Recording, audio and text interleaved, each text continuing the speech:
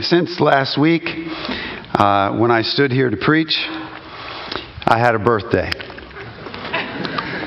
I'm told that it was a big one of the monumental ones, one of those that you are supposed to make a big deal about.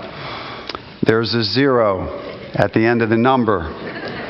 Now, I know that some of you are thinking that I turned 50, but no, I'm now 60 years old. 60. Not bad. Recently, I began the practice of praying through 5 Psalms a day. 2 in the morning, 1 at midday, and 2 in the evening. I've been doing this for about 2 months, partly in preparation for the upcoming sermon series. After finishing Acts, we'll be in the Psalms.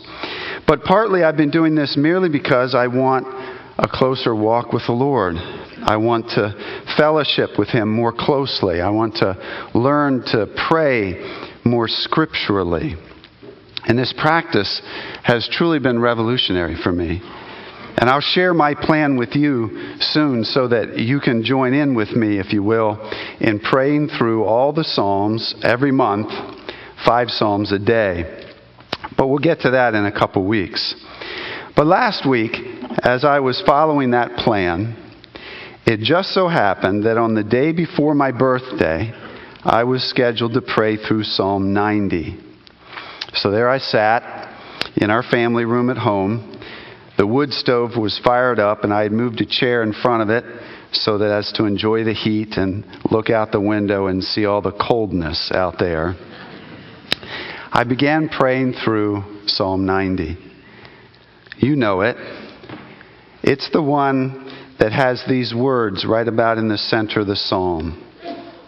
The years of our life are 70, or even by reason of strength, 80. Yet their span is but toil and trouble. They are soon gone, and we fly away. I paused. Tomorrow, I turned 60, I thought, and God is reminding me that there are more years behind me than there are in front of me.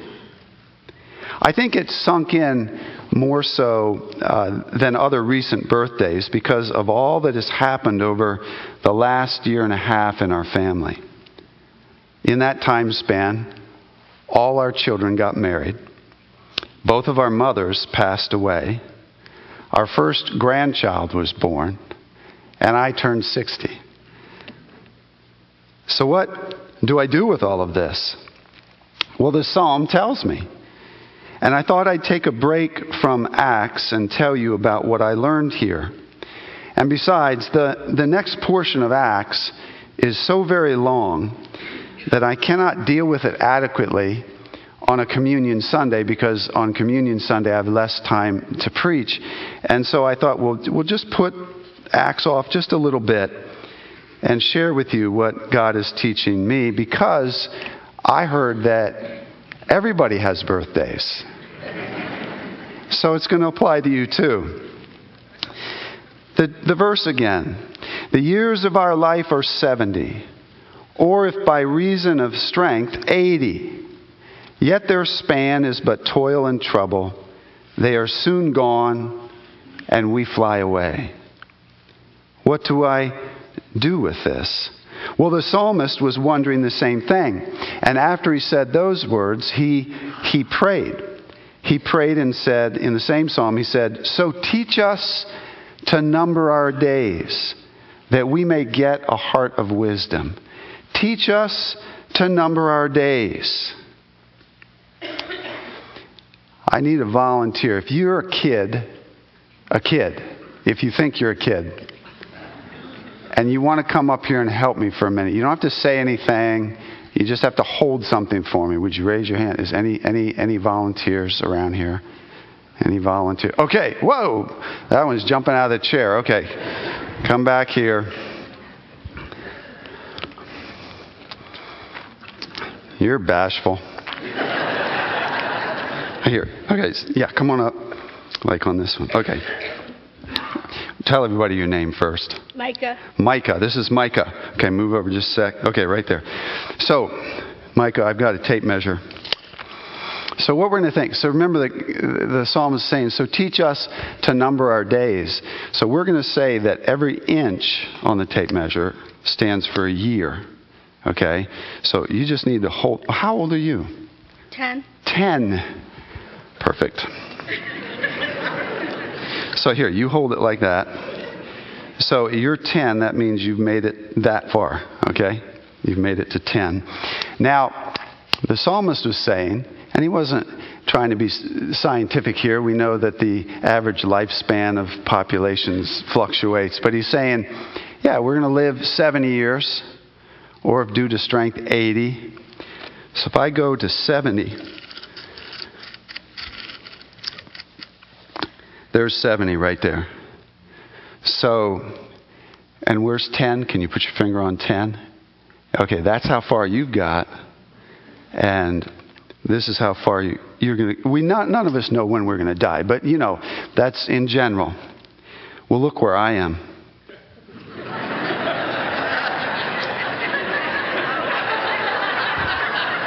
That's right. I'm at 60. Or if due to strength, you can make it to 80, but I'm still at 60. And I got a lot more behind me than I have in front of me, don't I?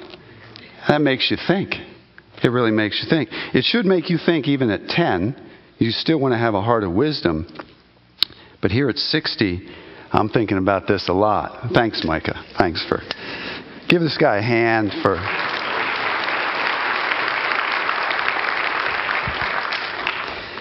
My mom, when she was dying, her pastor came to visit her, and she was going on 82 when she died. Her pastor told the story later. He was in there, and he said it came up that she said, "Well, I'm getting close to 82." She said, "Man, that's all lagniappe." And he looked at her and he said, "What?" He says, "That's lagniappe." Now, my mom grew up in New Orleans. And there's all these different mixtures of cultures there, the French culture, the Cajun culture. Lagniappe is a word that means extra. When she was sent as a little girl to go down to the corner store, her mom would say, "I need some oranges. Here's some money. Go buy 10 oranges." She'd go and buy 10, and then the grocer would take another one and say, "Here's your lagniappe." He'd add 11th one in there. Lagniappe means extra. She said, "I never thought I'd live to 80, but once I got to 80, I said, it's all lagniappe after that." So every day is extra. Every day is extra. So here we are. And I don't know if it's sobering or exciting. Maybe it's a little bit of both. To look at that tape measure and know that I ain't got too much longer to go. So I've numbered my days, but now what? Now what? Well, the verse is, so teach us to number our days that we may get a heart of wisdom. Well, how do I get a wise heart? Well, the psalm answers that too. And in general the answer is by praying. But let's look at how he told us to pray. If you haven't already, open your Bible to Psalm 90. It's on page 496.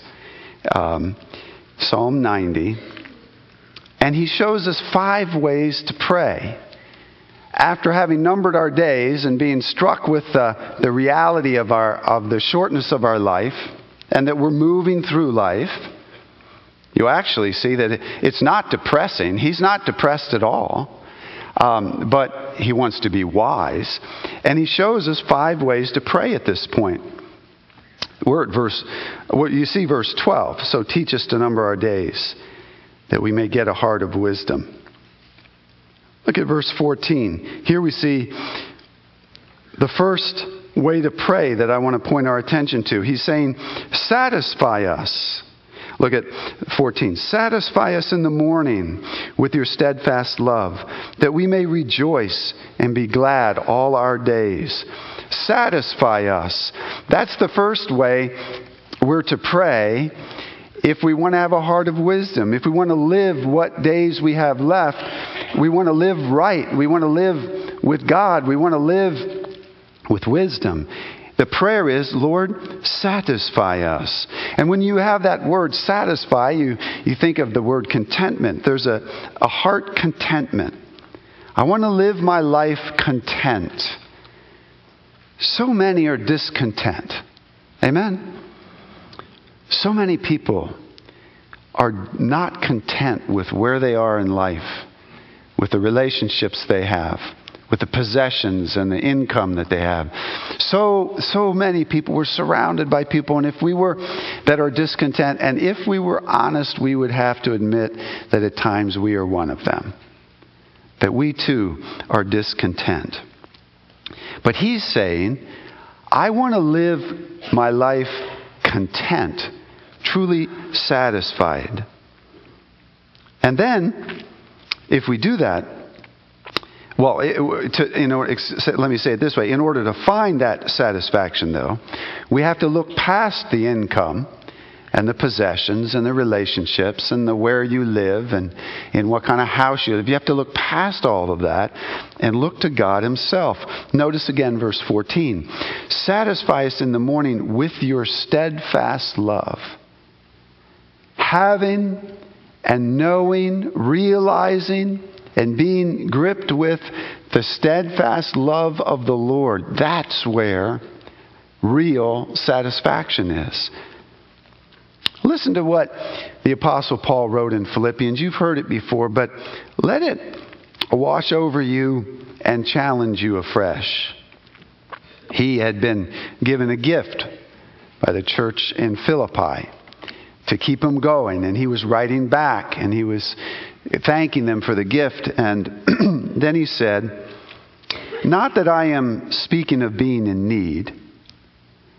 Now listen to this. He says, for I have learned in whatever situation I am to be content. I know how to be brought low, and I know how to abound. In any and every circumstance, I have learned this secret of facing plenty and hunger, abundance and need. He's learned contentment, real contentment. He's learned, and I'm glad he says he learned. In other words, it didn't come automatic. He went through a process of learning it like you and I do.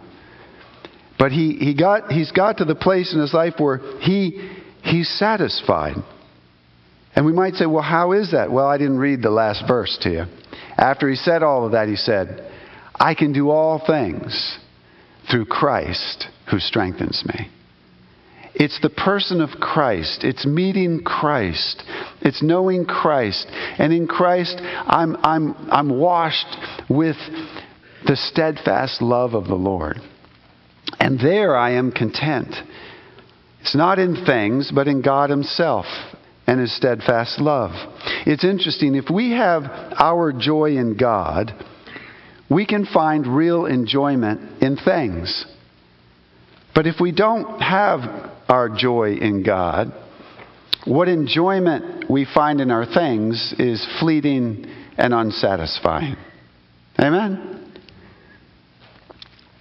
Look at how many people who have more money than you have, and look at how many of them are unhappy. It's not, and you have the Lord and you're happy. They look at you and say, boy, I wouldn't want to be like him, wouldn't want to be like her, but you've got what they don't have. In Psalm 63:3, the psalmist said, because your steadfast love is better than life, my lips will praise you. Is that the way it is with you? When you measure yourself on that tape measure and see how much has gone by and how much is ahead, you may already be living in Lanyap. Amen? It's all extra. Every day you get up in the morning, it's already extra. But you can say, but I have you, Lord. I have you. And your loving kindness is better than life, and I'm going to praise you. Satisfy us. Satisfy us. Now the second prayer, the second way to pray that he said, that he shows us is in verse 15, and that's to help us, again, to have a heart of wisdom in light of how long our life is. It is delight us. Delight us. Verse 15, make us glad for as many days as you have afflicted us, and for as many years as we have seen evil. I'll get to the second half of that verse in a minute, but he's saying, make us glad. Lord, give me gladness of heart. Did you know that you're allowed to ask that? Lord, make me happy. There's a little lie going around that doesn't come out, and people don't say it out loud very often, but many people think secretly that God doesn't really want us to be happy. I think it's because our flesh wants us, we want to do things that aren't right, and God says no, and then we get the idea that, well, he doesn't want me to be happy. Couldn't be farther from the truth. He knows that if you go and do that stuff, you're not going to be happy. And happiness is in him, and he gives us delight. He wants us to have delight in him and to have delight and enjoyment of the things that he's created, that we are living in. In Psalm 30, verse 11, the psalmist says, you have turned for me my mourning into dancing. You have loosed my sackcloth and clothed me with gladness. Amen? It's that gladness that he clothes us in. I still remember one time there were two kind of intern missionaries that came out to visit us out in the bush when we were living in East Africa, and we got them finally from the city, and we drove them out there. It took forever, and after a while, I just remember that they were with us. They were with the other Christians that were there. That people would become Christians there out of the slavery to the deception and all the wrong stuff that they were in. They had gotten saved. After a while, one of them said, it was a young lady, she said, you know, all you people, you're just so happy. I thought, that's not bad. To be known as happy people. That's what God wants us. For us. He's loosed my sackcloth and clothed me with gladness. Jesus said, until now you have asked nothing in my name. Ask and you will receive, that your joy may be full. He wants joy for us. Now the second half of verse 15 is interesting. He said, make us glad for as many days as you have afflicted us, and for as many years as we have seen evil. The psalmist there is being realistic. He said, life is tough. Amen? Can I hear an amen on that? Life is tough. But joy can be had in the midst of it. Because we can have God. His steadfast love satisfies us. He walks with me through all the trials. Life is tough, but joy can be had in Jesus Christ.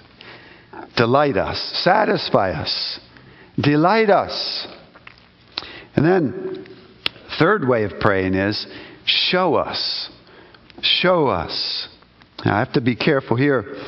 I pray that I can explain this clearly. Look at verse 16. He says, let your work be shown to your servants, and your glorious power to their children. Let your work be shown. He's saying, show us your work, Lord. Here I am on the tape measure. I don't have a lot of years left. Let me see what you're doing. Now, there's a double piece to this that I've come to understand. There's another place in the Old Testament where someone prays, show me what you're doing. It was one of the prophets. It was the prophet Habakkuk. I'll read it quickly. You don't have to turn there if you don't want to, but it's in Habakkuk 3, first two verses. But listen to this. Let me back up and just say, Habakkuk was wrestling with God because the people of God were very sinful. They were rebelling against God. And he was crying out, would you please do something? And he says, I'm going to do something. I'm going to punish them with the Chaldeans. These wicked people are to come in and punish them. And then Habakkuk was upset. He's like, whoa, I didn't mean that. And this is going to be really bad. And then he was plunged into questions with God. But in the end, he was praying. And listen, he said in verse 1 and 2, it says, a prayer of Habakkuk the prophet. O Lord, I have heard the report of you, and your work, O Lord, I fear. In the midst of the years, revive it. In the midst of the years, make it known. In wrath, remember mercy. He was saying, even though he's wrestling with the fear of what it is God might do when he works, he still came around and said, but I want you to work, Lord. Revive it, Lord. Revive your work. Work again, Lord, in our midst. And when you work, let me see it. And Lord, would you remember mercy along with your wrath? Be who you are. You see, this is a prayer that God will act, and that when he acts, that we'll realize it too. I don't want to be ignorant of what you're doing, Lord. The tape measure's stretched out, and there's not a lot of inches left for me. I want to know what you're doing. I want to see what you're doing. But here, I have to immediately qualify all of this. Deuteronomy 29:29 says, the secret things belong to the Lord, our God, but the things that are revealed belong to us and to our children forever, that we may do all the words of this law. There is much about what God is doing that we do not know and do not see. As a matter of fact, there's more that we do not know and see than there is that we know.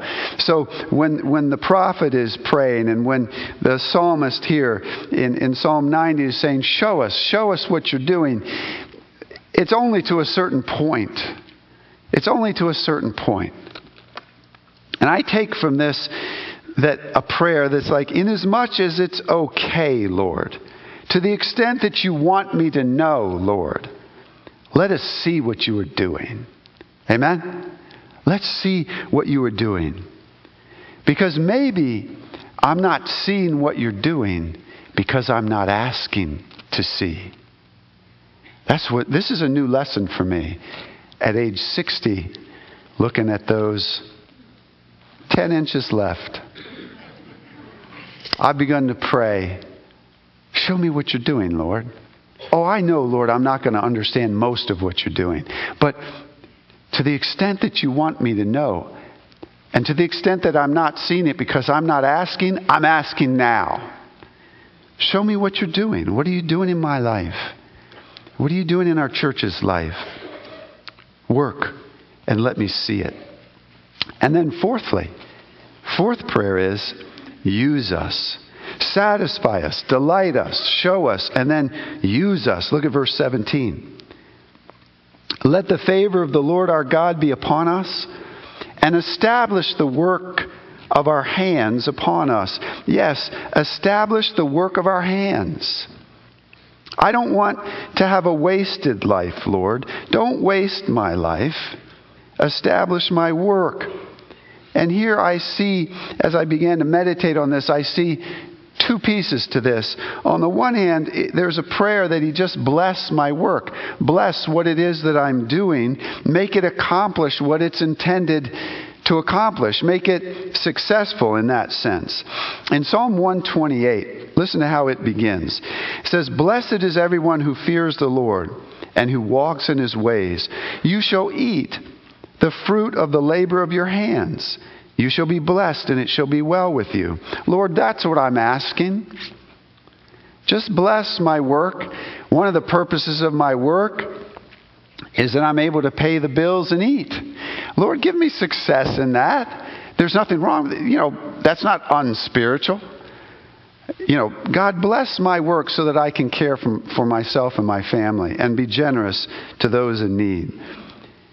And then just bless the work. What the work is, make it work. Lord, make my work work. But there's another piece to this. In Psalm 138, 8, it says, the Lord will fulfill his purpose for me. Your steadfast love, O Lord, endures forever. Do not forsake the work of your hands. You see, Lord, you have a purpose for my life. I want you to complete that purpose. Put your blessing over my work, and you do your work in my life. And don't forsake your work. Fulfill your purpose for me. So when you look at verse 17, he's saying, let the favor of the Lord be upon us, and establish the work of our hands upon us. Yes, establish the work of our hands. Our prayer is, Lord, you keep working your work in me. Work your work over and through my work. And when I say these things, I'm the preacher in the room, but I'm not talking about being a preacher. That's just me. You have your calling on your life. Amen? God may have called you to be a mom at home. That's your work. You're not getting a paycheck for it, but that's your work. That's your calling. And your prayer is, Lord, bless that work and bring your purposes to fulfillment through that work. You go to the office. You're a manager in some office. Bless that work, Lord, and do your purposes through this. And this is where many times we can't see all of those purposes. Most of the time. All the time. We can't see all of the purposes, but we can ask God, show me at least as much as I'm supposed to see, Lord. Show me what I'm supposed to see. Let me see you working and bless my work. Use me. I want to be used for your purposes. Amen? Whatever your work, whatever God's called you to, when you look at that tape measure and see the few inches left, your prayer ought to be, Lord, use me. Use me. But I skipped one. I left it to the end on purpose. It's back at verse 13. It's actually where he starts. But because it's Communion Sunday, I decided to end here. The first prayer is, forgive us. Forgive us. Look at verse 13. Return, O Lord. How long? Have pity on your servants. Have mercy on me, Lord. I need mercy, Lord. You see, he's saying, number your days so that you'll have a heart of wisdom. The first place you start with wisdom is acknowledging that I need mercy. I need mercy from God. I've broken His laws. I've fallen short of His expectations of my life. I need mercy. I need the forgiveness of God. And that realization pushes me where? It pushes me to Christ. Amen? I then run to Christ and find in Christ His death on my account that takes away my sin. Lord, satisfy us, delight us, use us, show us, use us, and forgive us. That's how we pray when we've numbered our days, and when we're wanting a heart of wisdom so that we can live out our days, get to the end of the tape measure, having lived well and walked with God in wisdom. But that prayer, that first prayer that I've mentioned lastly, but it's really the first, forgive us